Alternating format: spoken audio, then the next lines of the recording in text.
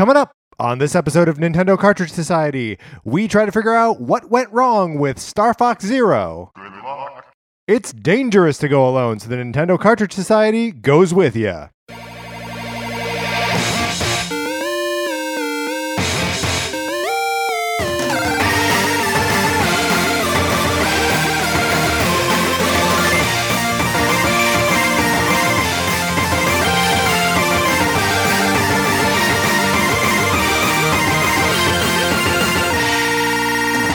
Welcome to Nintendo Cartridge Society. My name is Patrick Ellers, joined as always by my co-host, Mark Mitchell. Hey, Patrick, how's it going? That's going pretty well, Mark. How are you? I'm doing pretty good. I have a I hesitate to call it a pimple because it hasn't formed to a head, but just like at the very tip of my nose. Like an underskin pimple. Yeah. So the very tip of my nose is very red. Right Mhm. now, it looks like I got sunburned just at that point. I was going to ask, did you get sunburned just at that point on your nose? I did not. Okay.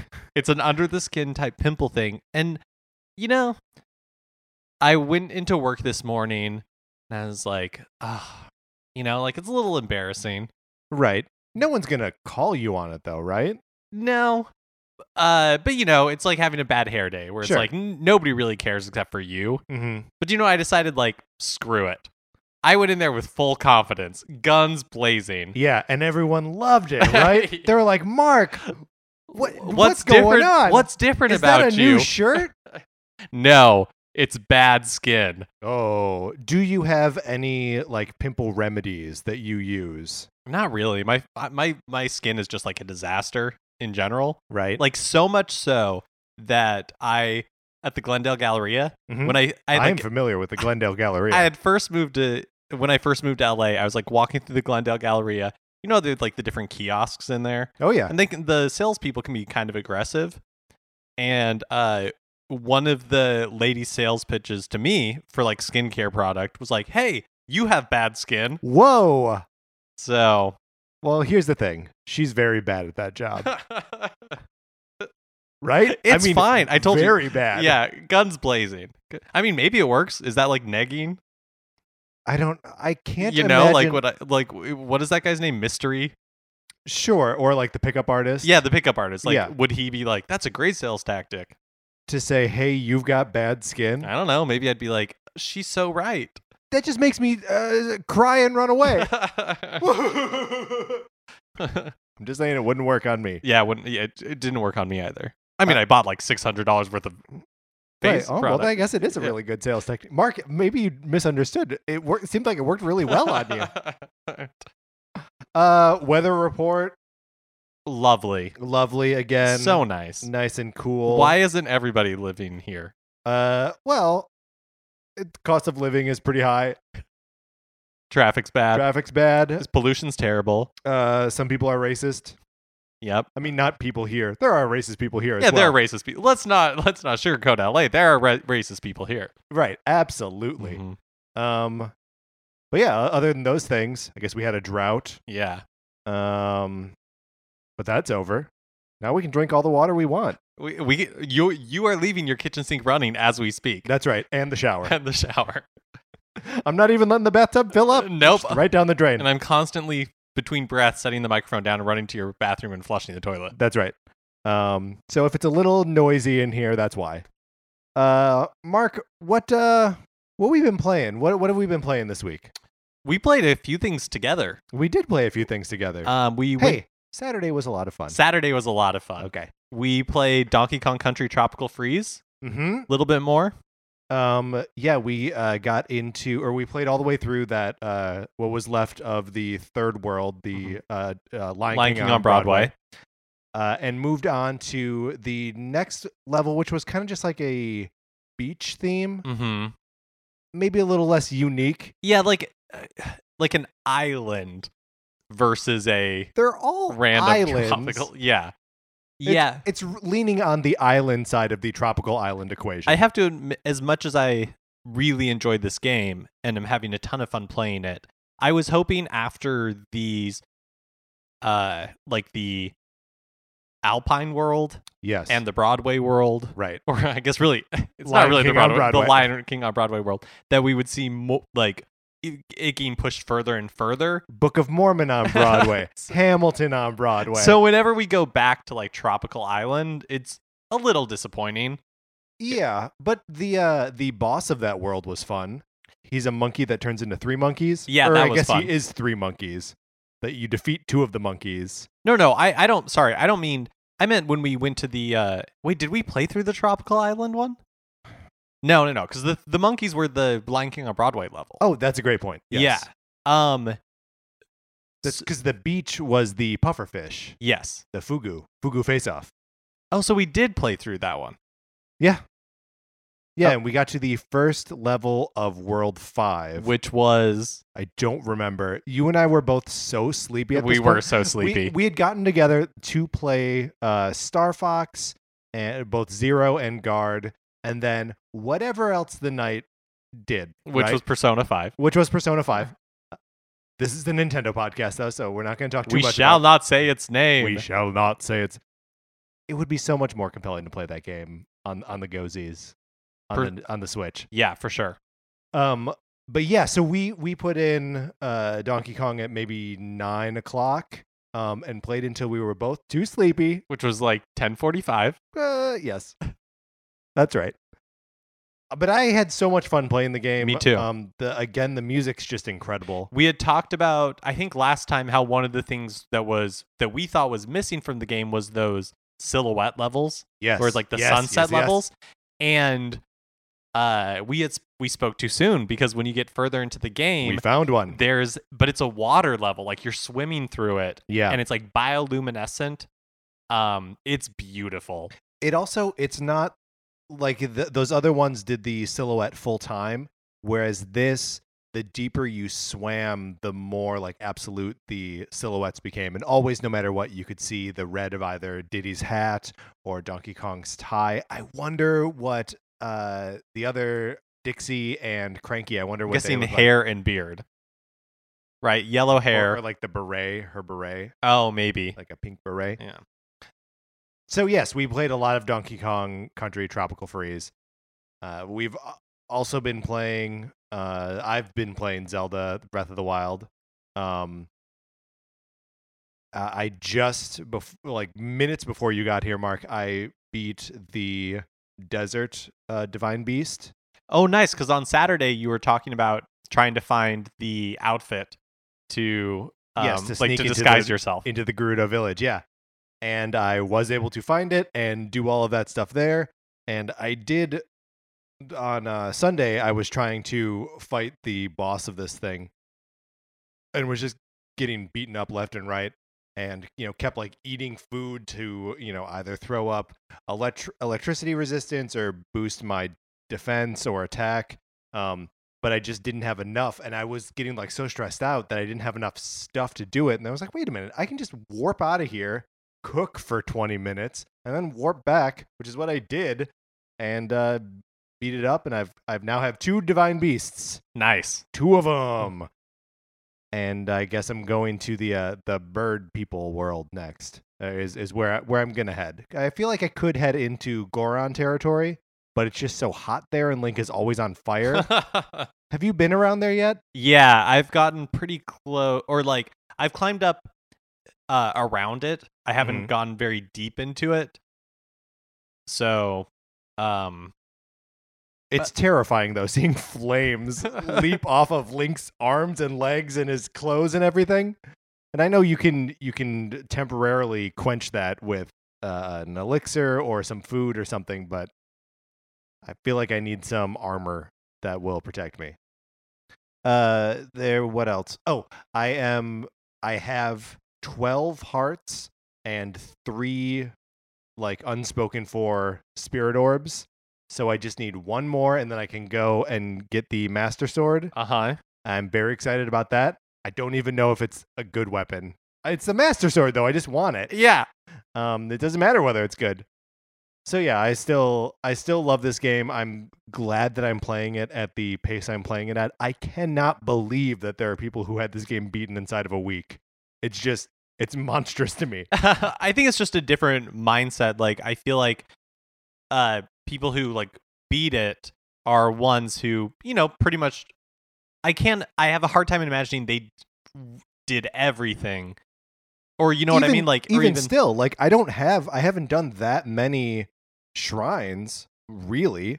And I don't really have that many Korok seeds that I found, and I only have half of the divine beasts. Like, you can say that those people have been playing the game differently and just like plowing through the story missions, but I haven't been, even when I like focus on that, there's so much other stuff that I've just left on the table. The other alternate explanation I have is that all those people are in college. Oh, that's a great point. Or don't have jobs. Because if I didn't have a job, no, I probably still would.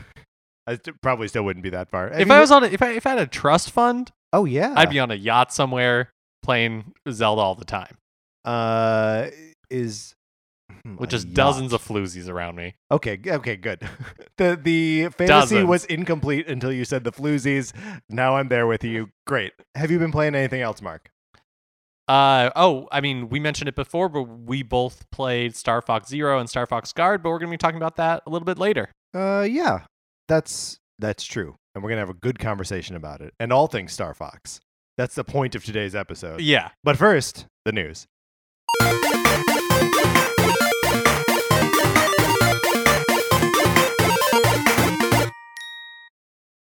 Later tonight, in just like an hour and a half from now, there's going to be a drag from when we're recording. Right. Not when you're listening to this. Which you'll be listening Tuesday morning, so this information will be old information at this point. Yes. In fact, you'll have more information than we currently have, which is true always being in the future. Right. We don't know the names of your childhood dogs. We don't know your mother's maiden name. And we don't know what happened in this live stream that Mark's about to tell us about. Yes. But what I'm saying specifically is that anytime you're in the future, you have more information than somebody in the past. Sure. You have different information. Okay, that's fair. That's fair.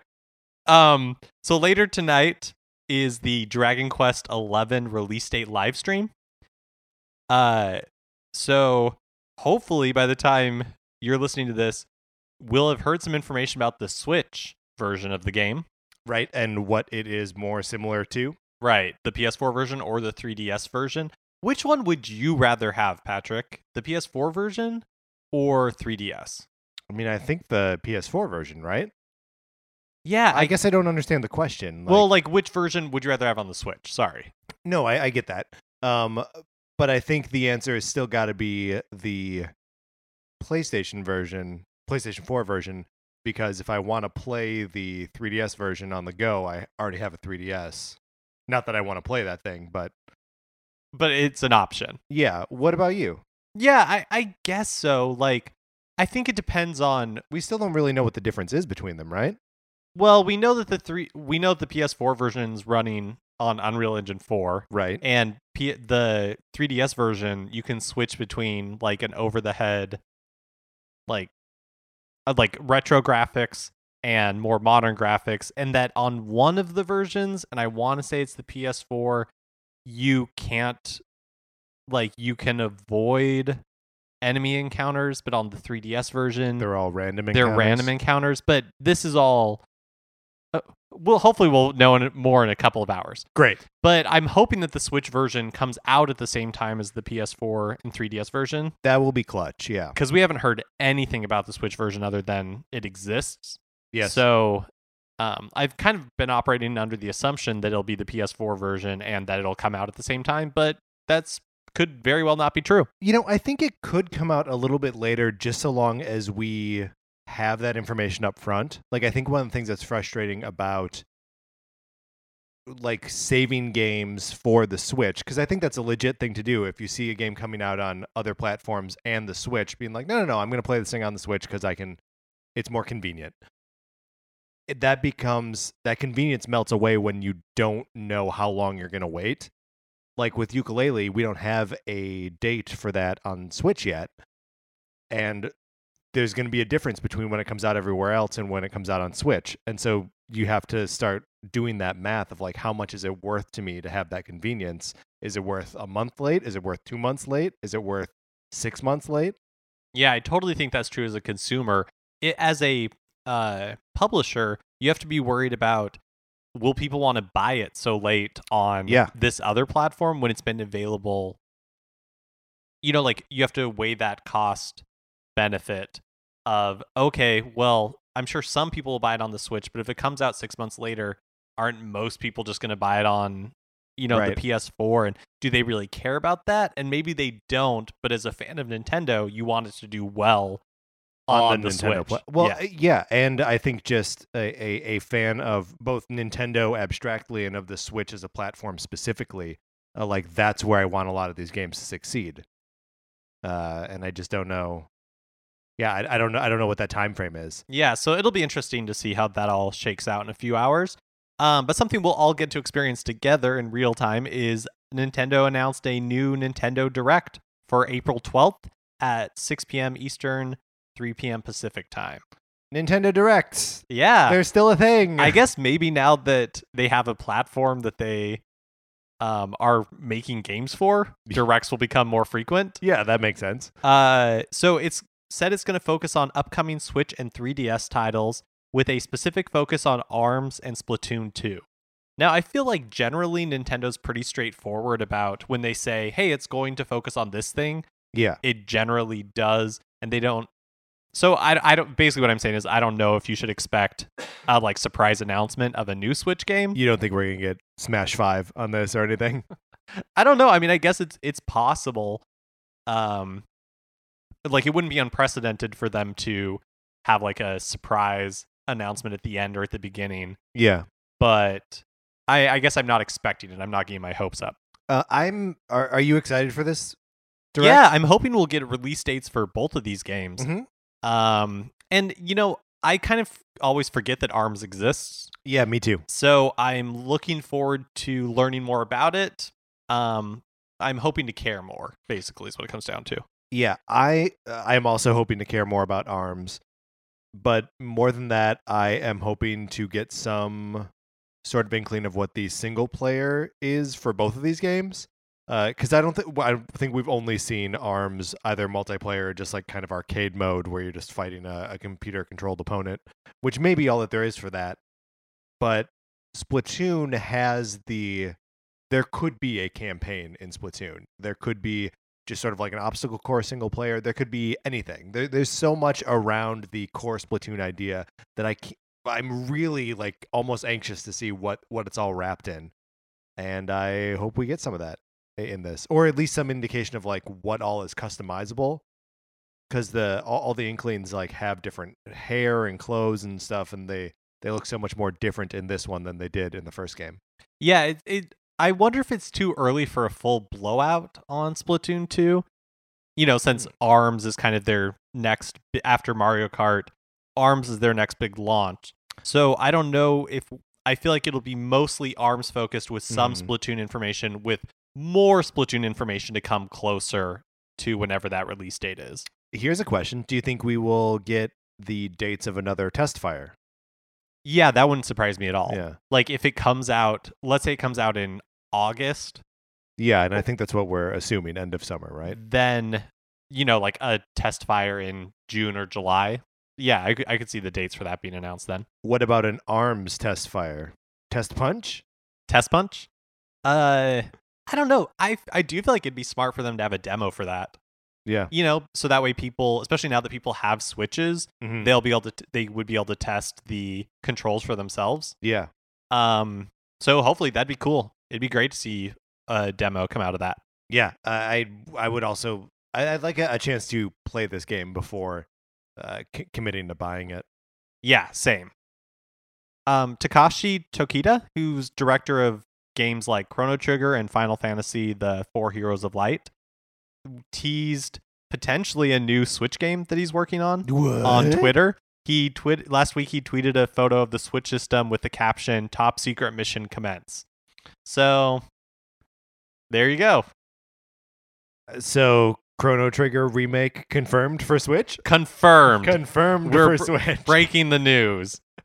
Or finally a sequel that combines the worlds of Chrono Trigger and Chrono Cross. Finally. Confirmed. We're confirming. But yeah, that's cool. And it kind of rolls into, I was going to say our next news item, but that's not true. But that's not true. Where did I put that? Oh, okay.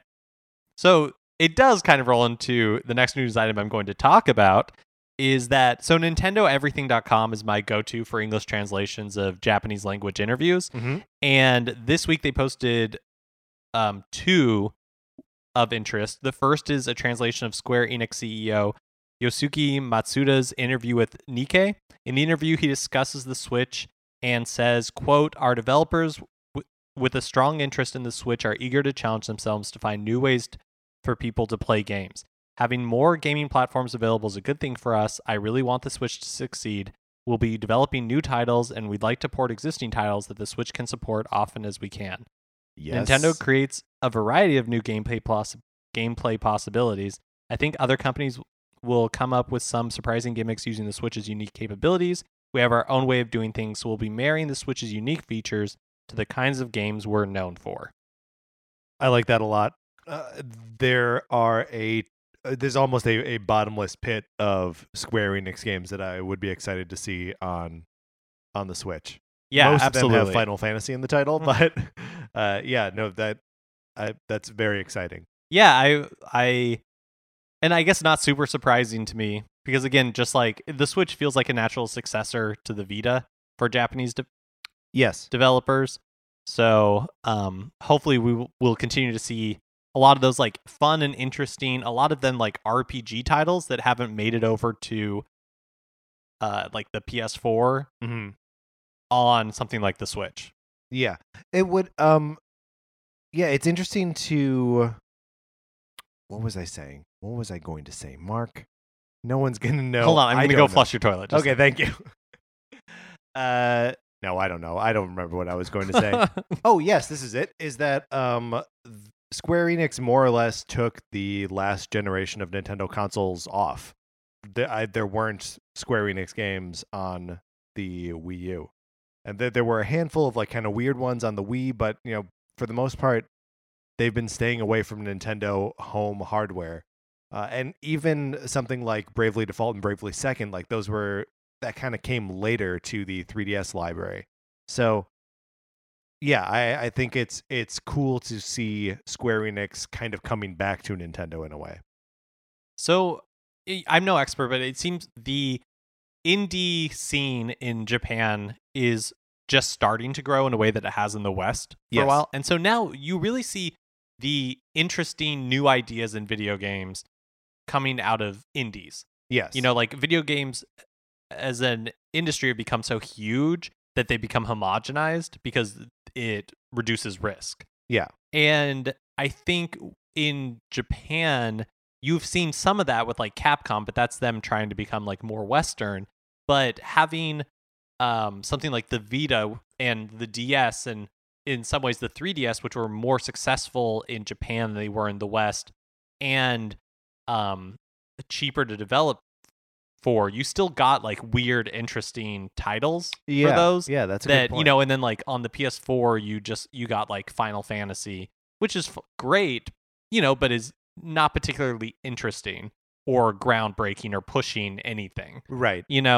And so I'm hoping by the Switch being easier to develop for, not necessarily cheaper at this point, but I'm just hoping that we don't lose that, that like sense of homogenous. Yeah.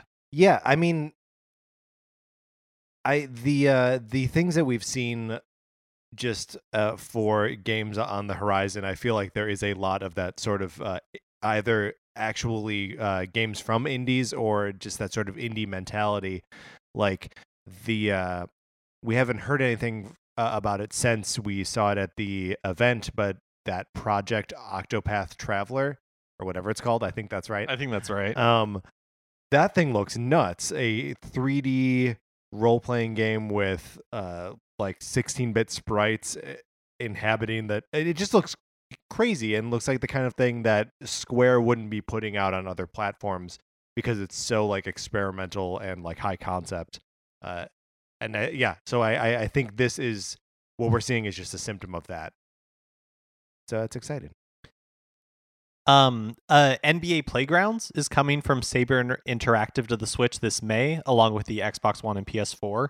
Did you see the trailer or anything for this? I didn't see the trailer. I saw people tweeting about it, but I didn't check out the trailer. So it looks fun. It looks like a update on the NBA Jam formula. So it has big head mode. I don't know, but it has big head mode. Has old players, but also LeBron James, newer players as that's well cool. In those 2-on-2 basketball type thing. So it definitely, is 100% going for that NBA Jam feeling, and it looks like it could be fun. I think recapturing the magic of NBA Jam is a really tall order for anybody to set for themselves. Well, do you remember when they did a new NBA Jam 7 or 8 years ago? That thing didn't do particularly well, right? No, you didn't really hear anything about it after release. It kind of reminded me of when they re-released or remastered or redid GoldenEye for the Wii. Yeah. And it was just kind of it was a fun idea that that didn't really work. Yeah, well, it's not what games are anymore. If you want to redo GoldenEye, if you want to do another GoldenEye game, it's got to be big, it's got to be cinematic and compelling and all that stuff. And I didn't play the remake of GoldenEye, or what was sequel? What was it? Yeah, I think it was a remake. I don't know anyone who played it. Yeah. So it obviously wasn't a big hit, but I think that NBA Jam is also just a little bit a relic of our arcade times. That was a big arcade machine all the time, and then when you had it on Super Nintendo or Genesis or whatever, you were replicating that experience of playing it in the arcade. And I think if there's one place where the Switch can be successful with it, where it wouldn't be as much fun to play it on Xbox or PlayStation, is that you can take it anywhere and two people can play it and have that sort of arcade experience at a bar or a coffee shop or, a friend's kid's birthday or something. Yeah, so it'll be interesting to see how it turns out. And we don't have to wait that long. It comes out next month. Yeah, that's real soon. Last week, we were talking about the Nintendo eShop and how discoverability is a big problem on it. Big problem. One thing that Nintendo did introduce, and it happened late, I think Monday night, was a bestseller section to the Switch eShop. So on the side, there's, now 3 categories instead of the 2 that were there before or something like that. So what was there before is recent releases and games? what was it? Search, maybe? Maybe that's what I'm thinking. Yeah, maybe.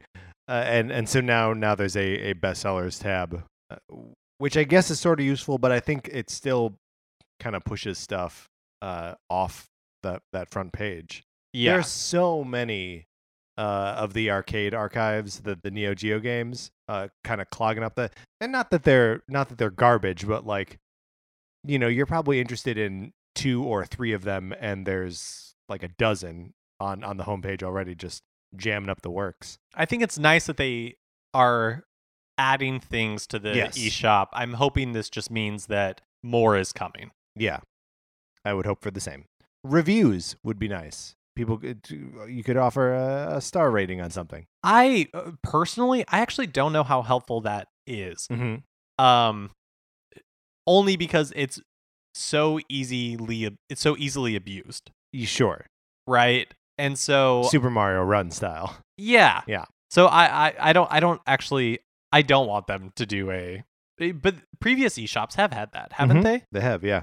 Maybe if you're a verified buyer, I think that's a good compromise. You have to have purchased it in order to leave a review. Yes, I would agree with that 100%. There's another Nintendo Everything translation that was posted this past week, and it's a lengthy interview that Famitsu published a while back with Nintendo's Shinya Takahashi and Yoshika Koizumi. And it's all about the Switch, the creation of the Switch. The two of them were basically the leads on the Switch hardware. And I didn't really pull any excerpts from it because the whole thing is worth going to nintendoeverything.com and searching out. It's just a very interesting look at Nintendo's culture and the way that they created the Switch and kind of their goals for the Switch. And if I were to kind of summarize it, it really does show that they were aware of what wasn't working with the Wii U, and they were aware that they needed a new approach to everything. and that included marketing, that included the product design, that included the product packaging. They talk about in the interview how they had to permeate that change to the entire company. Like in the early days when they were designing the packaging, the people who designed it would bring it to them, and it was in a very like classic Nintendo style. Yeah. And they would have to like correct it and be like, no, that's not what we want anymore. Like we are going in a different direction. Right. It needs to be cleaner. It needs to be more presentational. They like or just like more like and this is my term, but just like hip, like more to a different audience than Nintendo traditionally presented itself for. Yeah, presented itself to. Yeah, I mean, we remember the experience of opening the Switch box for the first time and seeing what looked like kind of a small device like in the middle of this giant cardboard box, and that moment like leaves an impression. You know, it is not unlike when you get a new phone and you open this cube of a box and you just have this cool thing on a little throne right there, and it's yours and you are mighty with it. Well, and even the like the Pro Controller like packaging, there's just something about the graphics and like the photography and everything that's presented on the box that I don't even know that I can necessarily put a finger on it, but it does feel different than anything we've seen from Nintendo before. Yeah, I mean, maybe it's just that it feels grown up. It feels like it's not trying to sell you on the fun you're going to have with it, but on the utility of the thing. Yeah, which is a big change. Yeah. So yeah, it's definitely worth checking out. I recommend that to everybody. Side note, Persona 5 came with a DualShock 4 skin that I could have put on my PlayStation 4 controller. Yeah, like stickers. Yeah, like stickers. I've never done that to any controller I've ever owned. Have you? No, but I also am not crazy about like special edition controllers or that have like graphics on them, or consoles that have graphics on them. I don't even really love the different color controllers, like DualShock 4 controllers you can buy. See, I'm okay with a different color controller or something like that, but the idea of marrying a controller or a system to a game specifically feels so narrow, because you know you're going to use that controller or that system to play something else, something that's going to be thematically inconsistent. I'm going to want to play God of War with my Persona 5 controller. Just seems weird. I'd like to know if any listeners have applied any of these things to their controllers or systems or whatever, and why. What did you do? Why did you do this? So if you can send any of those stories to Nintendo Cartridge Society at gmail.com, that we can talk about them next week. That would be fun, I think. Guess what? There's a new Wii U game coming, like a packaged Wii U game coming out on May 23rd. Why? It's Darksiders, the War Mastered Edition for Wii U. Don't like that name. It's coming out from THQ Nordic for $20 on May 23rd. It was released on other platforms last holiday season.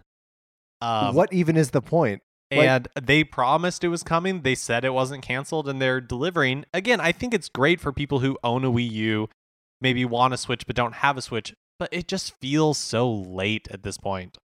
Yeah, absolutely. Like, I mean, I guess that's who it's for. Someone who has a Wii U and doesn't have a PlayStation or Xbox, doesn't own a Switch, and it's just like, oh my God, there's nothing else for me to play. There's nothing new for me to play. By all accounts, Darksiders is a great game.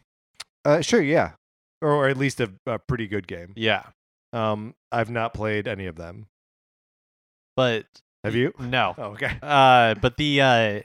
yeah, so it'll be interesting. I mean, they have to have reasonable expectations for how this thing is going to perform. Right, 14 copies. Yeah.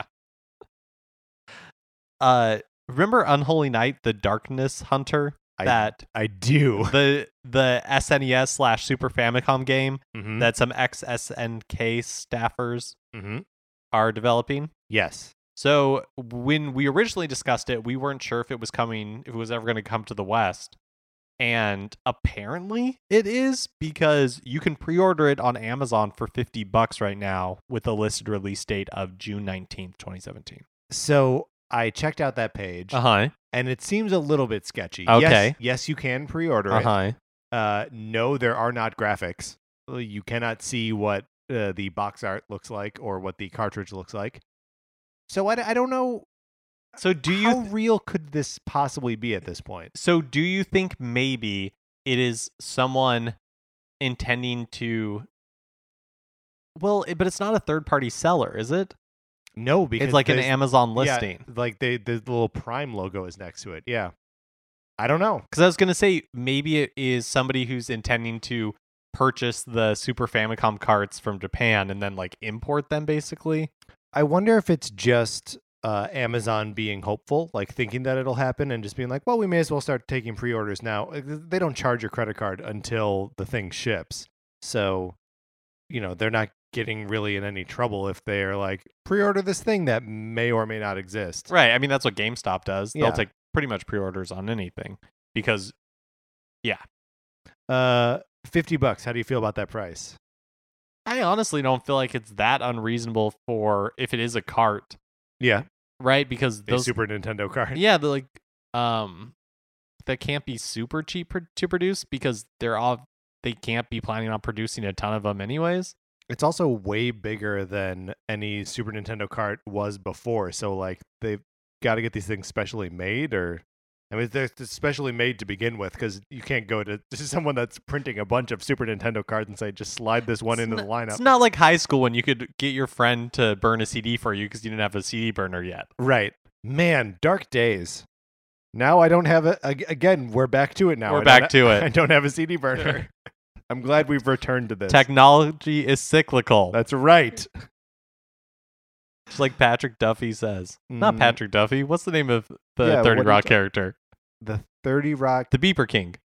Oh, yeah. Dennis Duffy. Dennis Duffy. Patrick Duffy is an actor. Is an actor. Yeah, Patrick Duffy. I don't know. I like the way you're sort of pointing at me when you say Patrick Duffy, when you're saying part of my name. Speaking of like Patrick Duffy, no. But like new SNES games, there was a new NES game released this past week. What? 80s video game mascot Dizzy. Do you know who Dizzy was? He was like a little egg. Yeah, he's got like a hat. Maybe he is an archaeologist. Yeah. Okay. Seems to go on some sort of adventures. Yeah. Because he celebrated his 30th anniversary last week, and to mark the occasion, his creators, Philip and Andrew Oliver, released a new Dizzy game called Mystery World Dizzy. It's basically an NES remake of Dizzy 3, Fantasy World Dizzy, that was initially created in April 1993, but was never released due to financial difficulties. But you can check out this game right now for free on the Mystery World Dizzy website, and people have had luck. Like they've been able to put it on their NES Classic editions. Oh yeah, just like any other ROM. That makes sense. But if you want to buy a physical NES cart, it'll be available in the future via the Mystery World Dizzy Kickstarter campaign. What a weird world we live in. I love that physical carts are making a comeback. It's like vinyl. Yeah. Does that make you wish you had an NES to play physical carts on? Still too unreliable, right? Yeah. Yeah. No. I had an NES as of like, I guess at this point, 10 years ago. I like bought one secondhand and was buying a bunch of games like a power pad and everything. Yeah. And it was fun, but like having to take apart the system and clean it and do all that kind of stuff, it just made it not worth it by the end. Yeah. Yeah, that makes sense to me. And then you gotta store stuff and just one more piece of thing to have in your house. Yeah. Finally, when The Legend of Zelda originally came out in the West, there's a line in it like you during the game you go into a cave and an old man who gives advice. Yeah. He says Eastmost Peninsula is the secret, and originally it said peninsula with two N's. Mm-hmm. And Nintendo's released this game over and over and over throughout the years, and it always had that typo misspelling. Intact, yeah. It took a while for people to notice, but apparently they finally fixed it for the NES Classic Edition. Amazing. Yeah. Thank you, Nintendo. What a crazy thing for them to like go back and fix. Especially after not doing it for so long. Yeah. So yeah, the NES Classic Edition version of Zelda is a gross mistranslation of the original creator's wants and desires. It's a bastardization. And for the rest of our thoughts and feelings on the original Legend of Zelda, you can check out the last 4 episodes of the NCS Classic Edition that we did all about the original Zelda. We played all the way through it. That's right. 3 dungeons at a time and hated every bastardized second of it. Even though I didn't know that they fixed the typo, I could feel it. That's right. And even though we didn't mention it or mention that we were having a bad time at all, we were angry about it. Mad.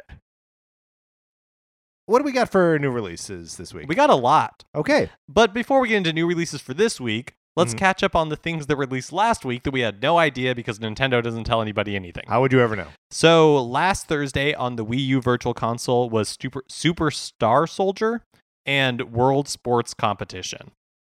So there you go. Also, last week we didn't know what the Neo Geo game was. Turns out that it was Alpha Mission 2. Great. Well, and Alpha Mission 2 is one of those like over the head, top-down flyers. I believe so, yes.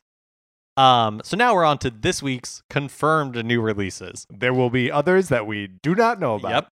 Yep. So the first is Samurai Showdown 4 for the Neo Geo. Now, Mark, I don't mean to call you out here, but you put the W in Showdown for Samurai Showdown on your show notes. There's no W in, or there is, but it's the second W. That's all. Oh yeah, it's Samurai Showdown SHO down. So I don't mean to call you out because anybody listening to this would not know that I made that mistake. Right. So I do mean to call you out. Yeah. Okay. Right. I just wanted to make sure that it was clear that I was calling you out. Yes. It's really more of a public service to everyone because I've made this mistake on the internet calling it Samurai Showdown with 2 W's and then being crucified on the internet saying you don't know what you're talking about. You've never played a fighting game in your life. Go home. People are telling me to go home. It's a rude thing to say to someone on the internet. It's a rude thing to say on the internet. Well, thank you. I appreciate that. Yes, you're welcome. Mr. Shifty comes out on the 13th on Thursday for the Switch. Also on the eShop. Also, the Jackbox Party Pack 3 comes out on the 13th for $24.99. Has a bunch of mini games up to 8 players. On one Switch? That you can do 8 people on that's one a great machine? question. Yeah. Yeah, I think so. But I think that may just mean that like there are games that you probably have to pass the remote Sure. around. Yeah. But you can have up to 8 people playing them. Scoopin' Birds comes out on the new 3DS eShop on Thursday the 13th for $7.99. And I don't entirely understand what this game is, and I watched the trailer. However, I did appreciate that the main character appears to be somebody named Alice Scooper, who is like a chicken that's dressed up like Alice Cooper. Okay, all right, I'm into it. What the actual gameplay mechanic is, couldn't tell you, even though I watched the trailer. And then I Am Setsuna free DLC downloadable content is coming out on Thursday. It's called Temporal Battle Arena, and it lets you participate in battles with other players' parties or against other players' parties. Can be accessed through the main story after talking to a character that appears on a specific map. Well, that's cool. I didn't know that they were supporting I Am Setsuna with additional content. Is that stuff that's appeared on other platforms for it, or? I don't know. I also don't know if this is being released in at the same time on multiple platforms. Sure. Or if it's just on the Switch. I'm not sure. Yeah, it's interesting. That's a game that I mean to get back to, but Zelda swallows up all things. It's hard, right? It's hard to even think about playing another game. Yeah. That's what's going to happen in Persona 5. It's going to be like, you're not Zelda. Mark, let's get out of the news.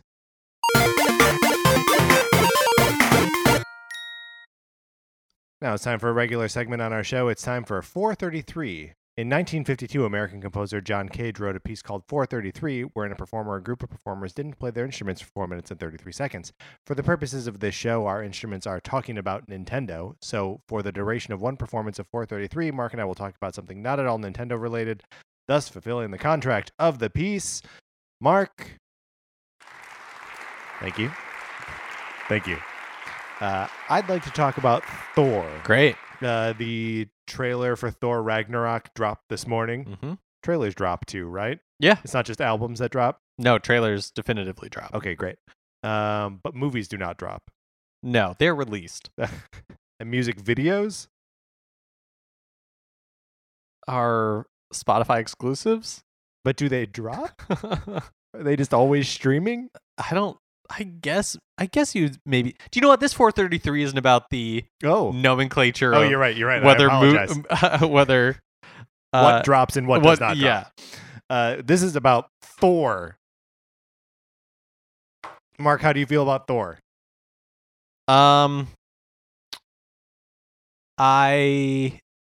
am excited for what looks like an interesting Thor movie. Mm-hmm. Even though, so I thought it was great. I loved the trailer, was super into it, loved the colors, loved the composition, loved the music. It did feel a little Guardians of the Galaxy to me. Mm-hmm.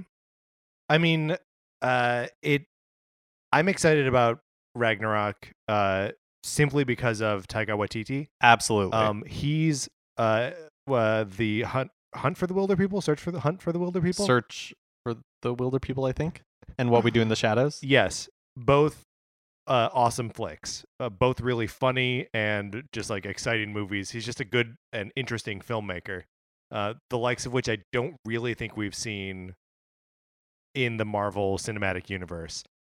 So yeah, I'm excited for the movie just on like a movie level, let alone any of my associations with Thor the character. Also looks like he's going to be Odin's son, at least a little bit, because the hammer gets disintegrated.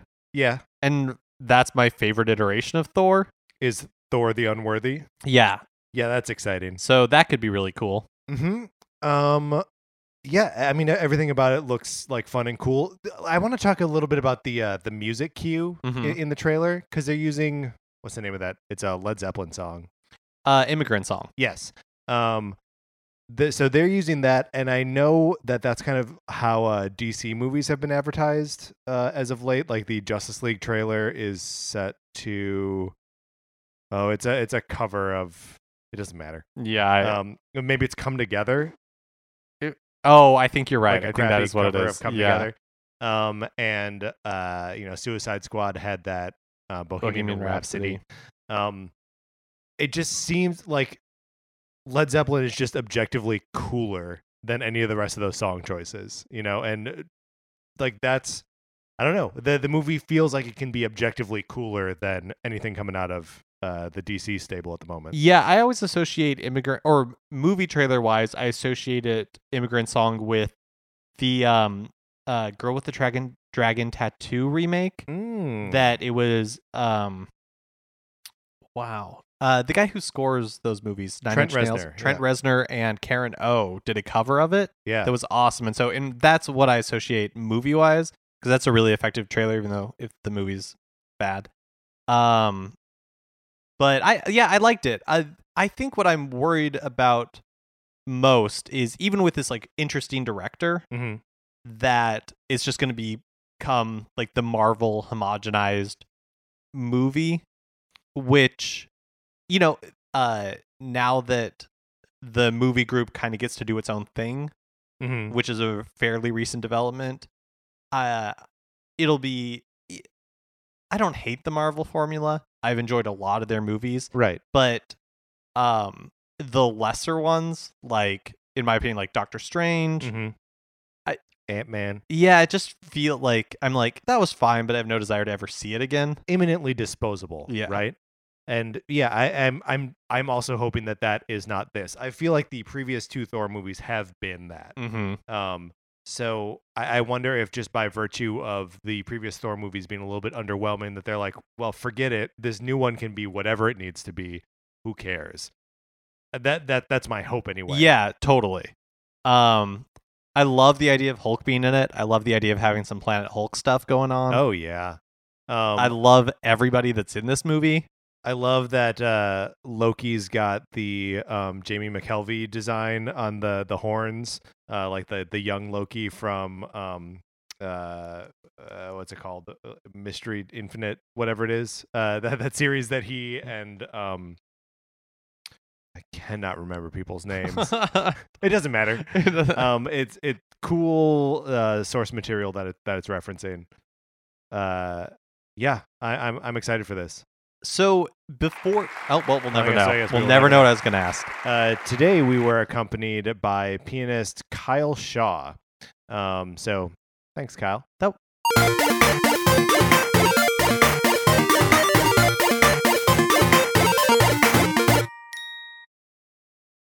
Now we're going to move on to our topic of the week. This is kind of part 2, right? Or entry 2 in our series on games that are probably going to be orphaned on the poor Wii U. Yeah, imagine if this were a Twitter rant.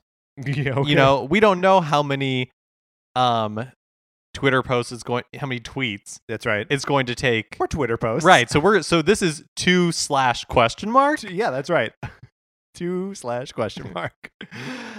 So we are talking today about Star Fox Zero and Star Fox Guard. Mm-hmm.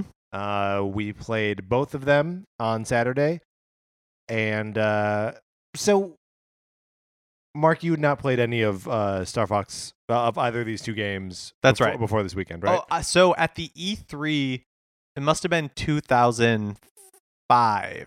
I played a demo of Star Fox Zero. 15? Yes, 2015. I played a demo of Star Fox Zero. Yeah, that makes more sense. Yeah, so I picked up the game. I got it when it came out. I like Star Fox, I guess, enough to buy it the day it came out. But the controls are such that it really prevented me from putting any real time into it. So this was the first Star Fox game since the 64 remake on the 3DS, right? Yeah, I think that's right. And that game did not sell well. Which is weird because I feel like the original Star Fox 64 is sort of like the high watermark for the series, or it's what people think of when they think of what's a good Star Fox game. Like that's it. Because the Super Nintendo version, that's more of like a tech demo than anything else. And all of the games since then there have been problems with them. Either, I mean, there's so many different problems with these games. So it's weird that remaking the one that everyone liked didn't do particularly well. So Star Fox Zero in like story and structure is a lot like 64. When Mark and I beat it on Saturday, because you don't have to put a ton of time into this game to see the credits roll. But it's amazing how much of the end of that game is identical to the end of Star Fox 64, including, you're being led through a maze, between space and time by the ghost of your dead father. And then, you save the galaxy, the Lylat system from Andros, and General Pepper is like, you can be part of the army. And Star Fox is like, no thanks. They didn't put any work into telling a new story or even telling the same story differently. I definitely, it feels purposeful to me, like for that same reason where it's like 64 is the one you liked, and we're trying to make Star Fox a thing again for you guys. All right, here's just more 64. Good luck. Yeah, it's just a bummer that talk a little bit about your so when you came over, I put the game Wii U gamepad in your hand and was like, go. Yeah. So I hated it as a single player experience. It felt very much like they searched for a reason to use the gamepad. Yeah. And I think it's in a way very emblematic of the Wii U's problems in general, where it was like, okay, we have this gamepad, but there's not a ton of good use cases for it, right? You put a map on it, and that's a lot of times really nice, but inventory down there. Yeah, or you can like make it a horn and you can honk. Right. Love like that the honk button.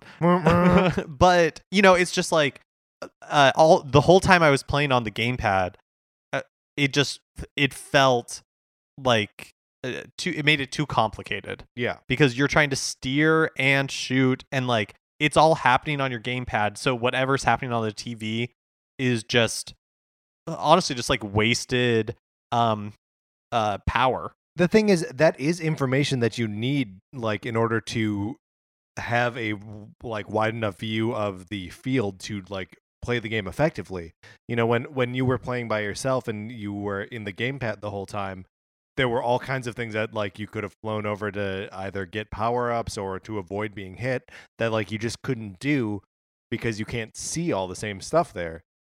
So the if you haven't played this, the gamepad is the cockpit view. Yes. So it's always like first person, like what you're seeing outside of the cockpit, and then the what's on the TV is more like it's pulled back. So the ship is like third person, for lack of a better term. Yeah, that it's like behind the R wing. Yeah.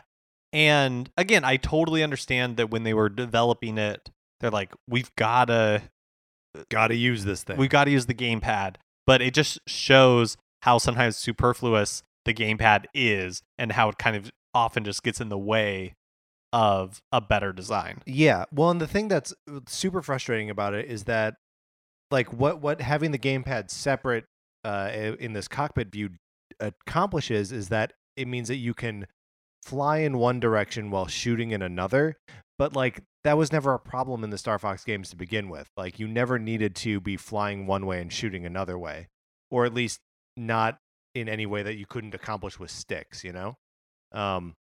And so the whole thing just becomes like a mess of there's no way to like square the sensitivity of the tilt controls with the sensitivity of the thumbsticks. Like I think it's always going to feel more sensitive in the motion controls than it does on the sticks, just because like it's all happening in your hands, right? So you're like, okay, if I move my hands a like quarter of an inch this way, or if I move my thumb an eighth of an inch this way, you know, there should be a direct relationship between them, but there isn't. And it's all just like you're doing so much mental math in ways that don't make sense and that you've never done before.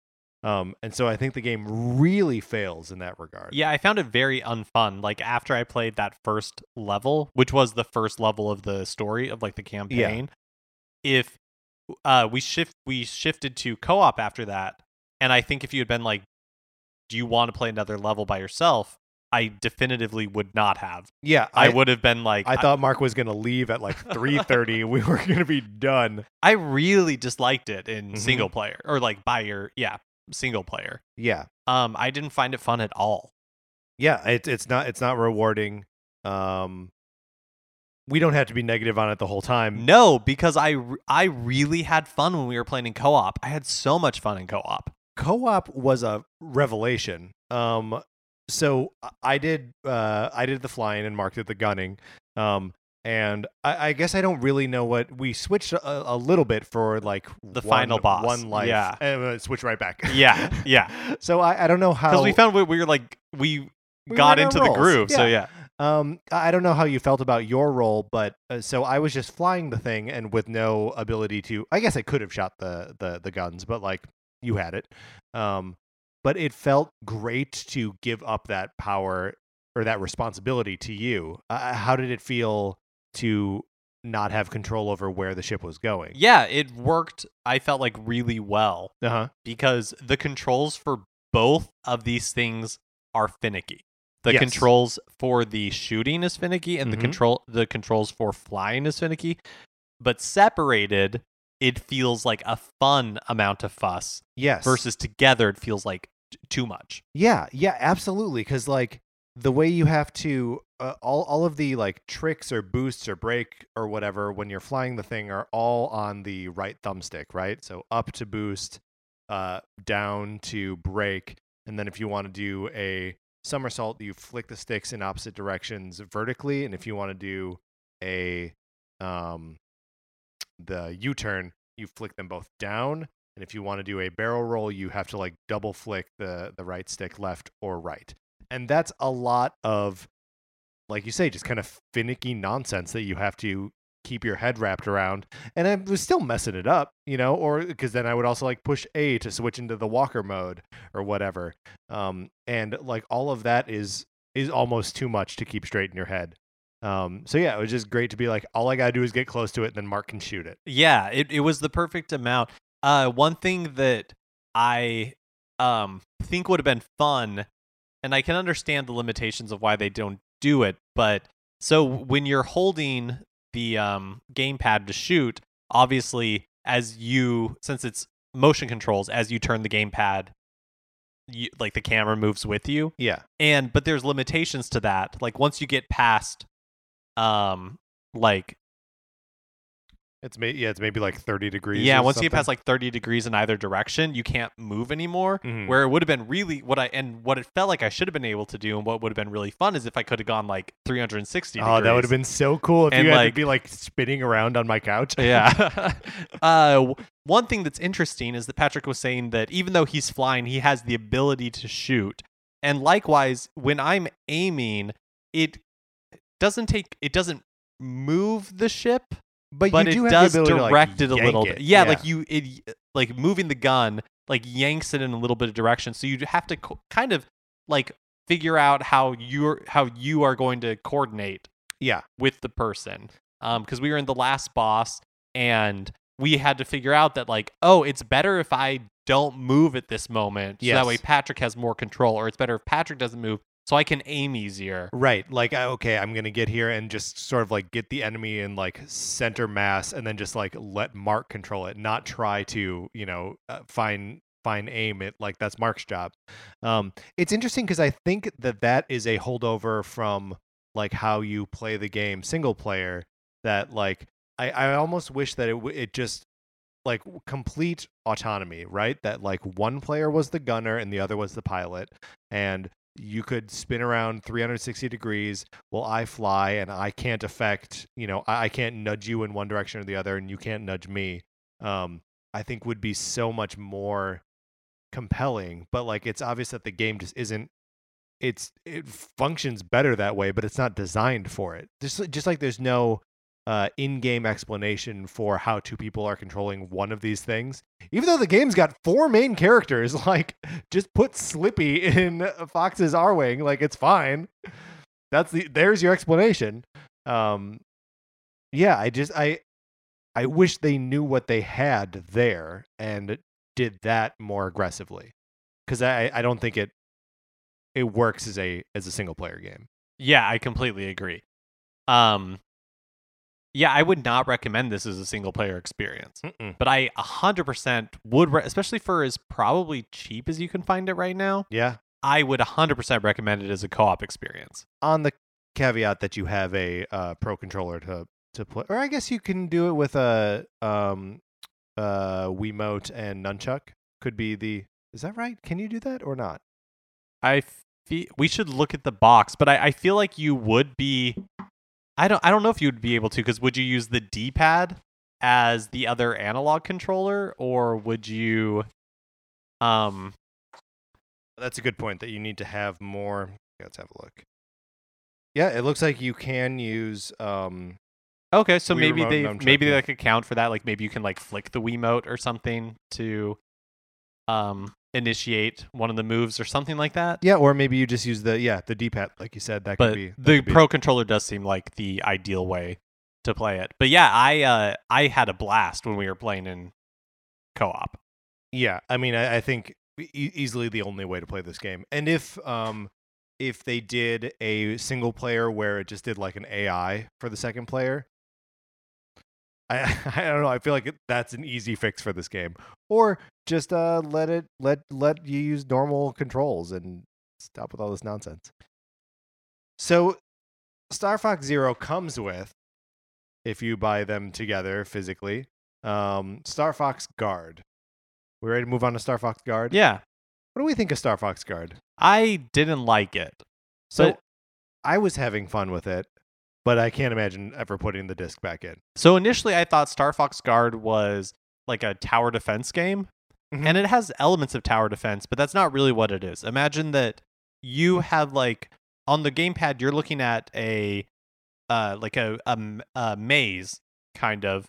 It's like a grid, and there are like 12 security cameras on it, and different robots are entering the maze and they're trying to attack a central point, and your job is to use the 12 different cameras to locate them and then like shoot lasers at them to destroy them. And you can only control one of these camera guns at a time. And so you see like the overview on the gamepad, and then on the TV, like you were looking at security footage, there are 12 little on a grid, right? Like and the then Brady one bigger one in the middle, which is the one gun camera that you have selected. And so you have to hop around between all of these cameras, based on what you can see in like the little preview view, all the way around, and shoot these robots. So the game is fun, but a little samey, too much presentation, right? Like it took, how long did it take us to like start playing this game? Man. From disc in to first. Not even a lot, maybe 10 minutes, right? There's a lot of like story, needlessly. Yes, a lot of, and it's all based around Slippy and his uncle Grippy. Which Grippy I could handle. I don't know. He's got that mustache, man. It just doesn't make any sense to me. A frog with a mustache? I don't get it, Mark. He's an amphibian. He's not supposed to have hair. And then there's Slippy, right? Who sounds like Martin Prince. Yeah, from The Simpsons. And that's the only way I find the voice tolerable, is I imagine Martin. Yeah. Yeah. Yeah, it's sort of like an infuriating context to put a kind of fun game in the middle of. Yeah, I found it too stressful. So I played the first level, and I just found it like too chaotic and too. Yeah, it was, for my personality, it was too stressful. I think it's a fun game. I think it's weird that it came on its own disc. Yeah, super weird. It feels like it should have been a mini game that's included in Star Fox Zero, or like a tablet game. Like it felt like a mobile game, not. I'm guessing they just included it on another disc for space considerations, but even Star Fox Zero doesn't seem that big. I mean, I think it was just because they wanted to put these games out together. I think they just wanted like a bonus for people who were early adopters to the thing, and in the future you're not always going to buy it with these two games together, I think they wanted a reward for people who were like, I'll take the chance on Star Fox. So like the first run is this double pack, yeah. And then in the future it's like it was just going to be Star Fox Zero. I could see that. Or if you buy it digitally, the games are separate. Yeah. So yeah, I mean it's sort of a bummer that there's not. I don't really. I was trying to think of like what the ideal context for this would be and like how I would want to have this game presented to me, and I just don't know what it is. Yeah, I don't think it's good enough. And it's not a bad game. There is, if you really loved it, there is a lot of content there for you in the sense. There's like bonus stages. There's collectibles for you to be getting, so you can buy other stuff. Planets that we didn't even get to. There are boss battles. So it's not that it's necessarily cheap. I think it's just that it's not. I didn't find it fun. I did find it fun, and I played all of basically everything after that first one that Mark was like, no, thank you. And so that was another like 3 or 4 or like sets of levels through the end of the first planet. And if there were like a world where they're 30 years down the line and they have a Wii U Classic Edition, and this is one of the games on there that pops up, I'm going to be like, oh, rad, and I'm going to play it like I play Bubble Bobble now. Like it's got like the same like simple excitement for me that I like, but the difference is Bubble Bobble, I turn it on, I press start, I'm playing. Whereas like this is going to be fussy. I'm going to put a disc in, I'm going to select that it's me doing it, then I'm going to, and it's just like, I know it's a matter of a minute or two and maybe like 6 button presses, but it seems like too much for me to want to get to that. I mean, to your point of why it exists, yeah, I think that's generally my my bafflement about Star Fox Guard is I think your theory of it being a pack-in, like for what is the word I'm looking for? But like a better deal, like an incentive. Yeah. Is probably right. But it's just the game itself is fun enough for what it is. I'm just baffled that resources went into it. Yeah. Well, this was a game that had shown up early in the Wii U's life cycle without the Star Fox like skin on it, that they had like the bare bones of this game with the cameras and just didn't have a way to present it. And so I mean, I guess that was it, that they just had this idea and had these levels and whatever sitting on the vine, and we're like, well, we got Star Fox coming out, we can make it Star Fox, or it'll just never see the light of day. But like, I don't know, we've talked about minigame collections before, and if this were in a set of like 3 other Star Fox themed mini games with the same kind of depth and like a unifying like system of collecting rewards or whatever, unlocking stuff, I could see that being a fun package. I think you said it when we were playing it, but this should have been a Nintendo Land game. Absolutely, yeah. Totally. Or like if this was how some of the WarioWare games have like a larger game sort of like on the outside of them that you don't encounter as you're going through the normal progression. Like this could be that. Like, oh, this is just a little bit deeper, takes me a little bit more time, and really just like a little bit more time. These levels last like 3 minutes maybe. So like it's a quick experience. It's just the package is all wrong. And I think that's got to be where we land on Star Fox Guard. That like even if it's rewarding or exciting in some capacity, it's just not worth the struggle of taking out a disc and putting it into a machine. So, Star Fox Zero was not very well received. No, it was not. Either commercially or critically. Right. So where do you think that leaves Star Fox as a franchise for Nintendo? Because I think there was a period around Star Fox 64 where it was even though it didn't have a ton of games, like a major... Would have just been 2 at that time. Yeah, Nintendo franchise. The future was bright for Star Fox after Star Fox 64, in theory. Right. And it just never worked out that way. There was Star Fox Adventures for the GameCube. And Star Fox Assault, also on GameCube. And then Star Fox Command. Yes. On the DS, which was supposed to be a return to form.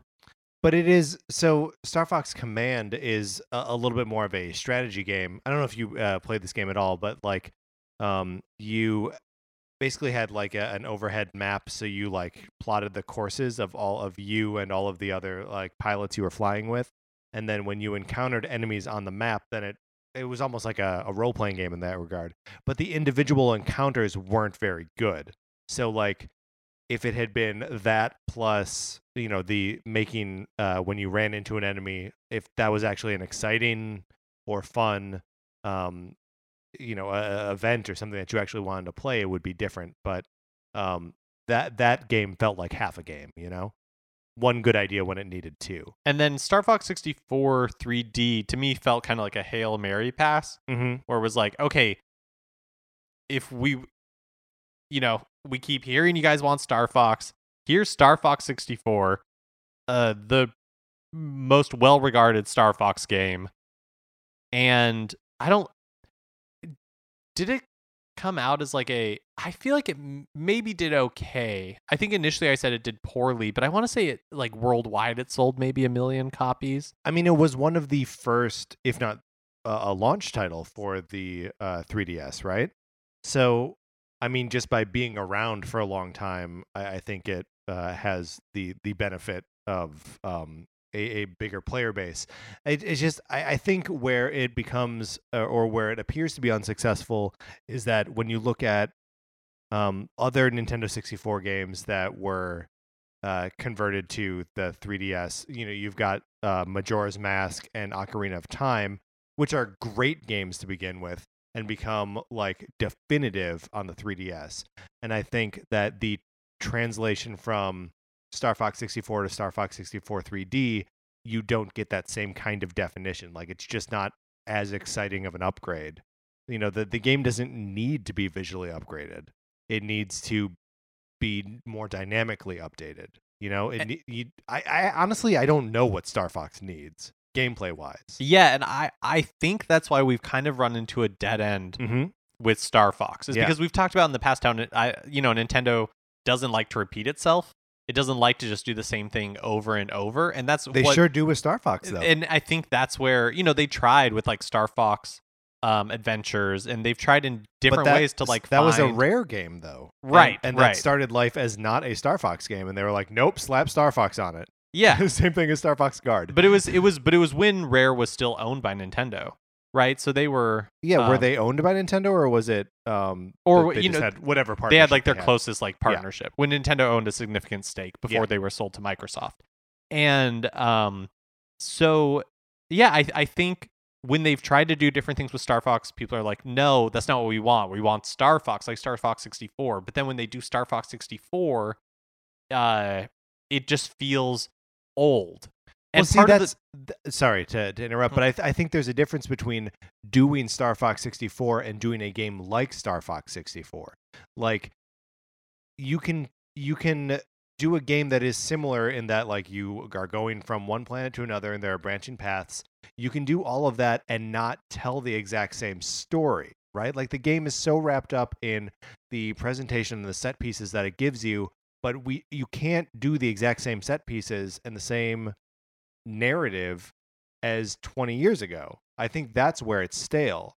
I think you could do the same kind of game with totally different environments, with way different characters, with different stakes. It's not Andros invading the Lylat system. Like, do anything else. I kind of disagree. I don't know that it's the story that's holding Star Fox back. What I think it is the gameplay itself is kind of old, and it's still stuck in that like early days of 3D gaming gameplay. Like, it was a graphical showcase on the Super Nintendo. It was a graphical showcase on the N64. And so the kind of simplistic gameplay, you could get away with it because it looked so beautiful. And the gameplay never, but as like, it's not a graphical showcase anymore, And so I feel like something else has to change. And I think it's the gameplay. I think and I'm not saying that they should reinvent Star Fox. I think maybe it's just time to retire Star Fox, because what Star Fox was is no longer, like, it's not worth. It's like what we were saying with NBA Jam before. Yes. That, like, that's not, and I think they have similar roots, right? But this is where I do think that there could still be hope for some version of what Star Fox is and always has been, like an arcade, more or less on rails shooter, right? Like, if they can just make the experience of doing that more exciting. We were talking about this with Donkey Kong Country Tropical Freeze, that the set pieces in that are exciting, right? Like, when we're being shot from barrel to barrel and the perspective changes and we're blowing through buildings and we're riding mine carts and things are falling apart and logs are being sliced as we ride them, that's exciting and fun. And I think there is a way to package that in a three-dimensional space that is still more or less on rails, is still essentially doing what Star Fox is, but just in a more exciting way. And I think that's what I like. Story is maybe too narrow of a definition of what I'm saying. Like, the whole presentation needs to be revamped with an eye towards how do you make this sort of on-rail flying, shooting, arcadey action fun. And I think if you can do that, then, like, you like high score attack, leaderboards, like all of that kind of stuff to make people excited about doing Star Fox well.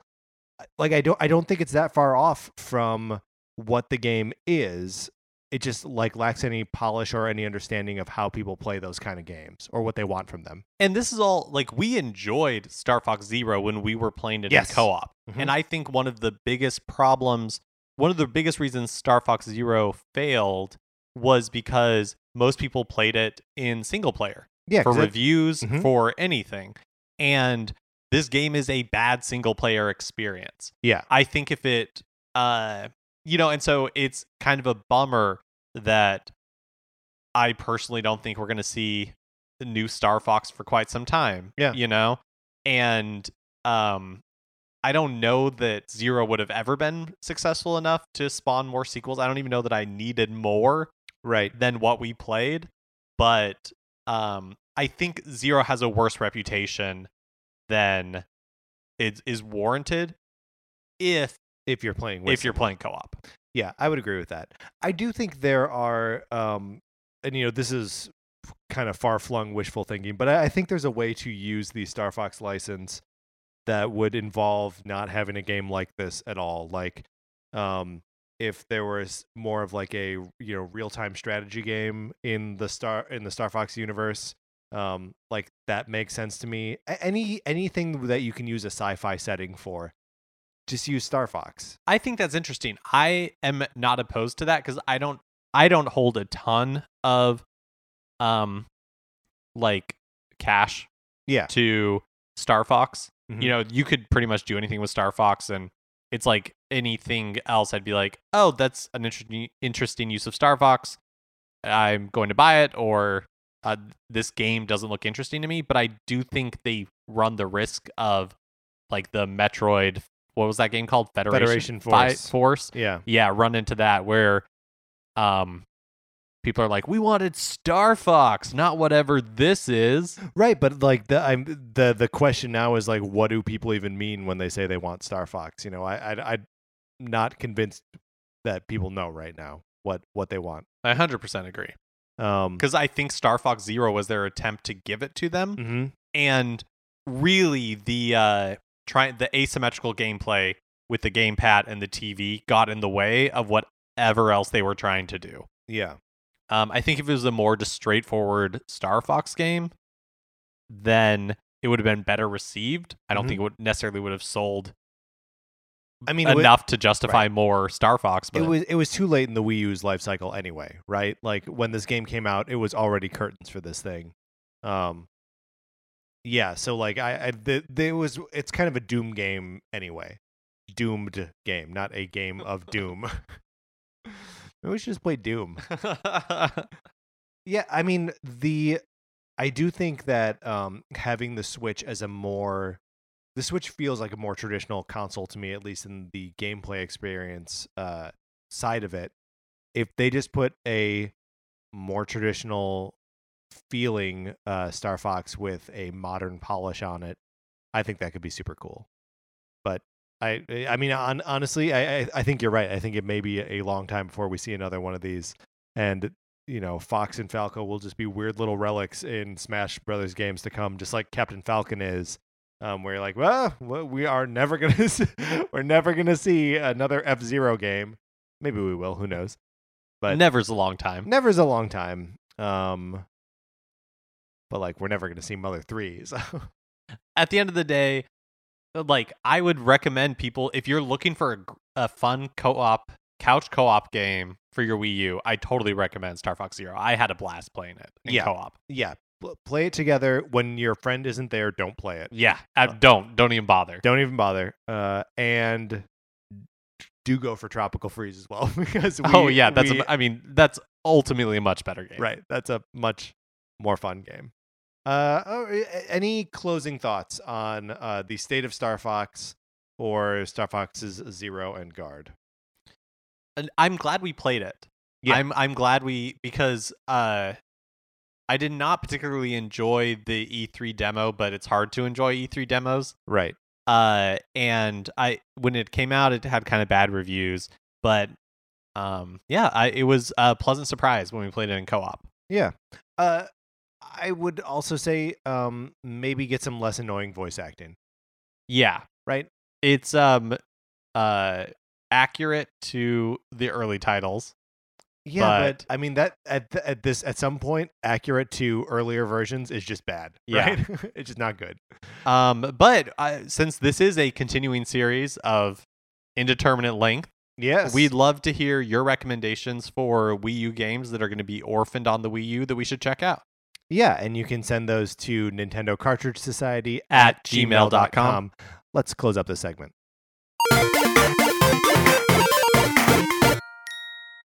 And you know what? Let's just go ahead and close up the whole episode. If you have any other questions or observations for us, we love to get those emails. You can email us at Nintendo Cartridge Society at gmail.com. And you can always tweet at us as well. We are at NinCart Society, or you can go to the Facebook page, which is just Nintendo Cartridge Society. If you have a second and would like to rate and review us on iTunes, that's good. That helps us. And tell your friends and subscribe. Those are all the steps that you can do. We appreciate anything you do for us there. If you like Mark and Mine's opinions, you can check out our comic book reviews and discussions on retconpunch.com. If you want to hear Mark and I play D&D, we will be doing so tonight and every Tuesday, because of course you're listening to this on the day it comes out. We are part of the Dungeoneers Union.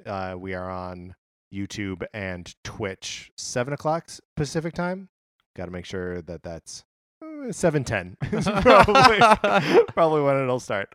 Olivia Duncan made our logo. Our theme music is provided by 8-Bit Betty. You can check out 8-Bit Betty's music by going to 8bitbetty.com or by listening right now. For my co-host Mark Mitchell, this is Patrick Eller saying good luck and thanks for listening.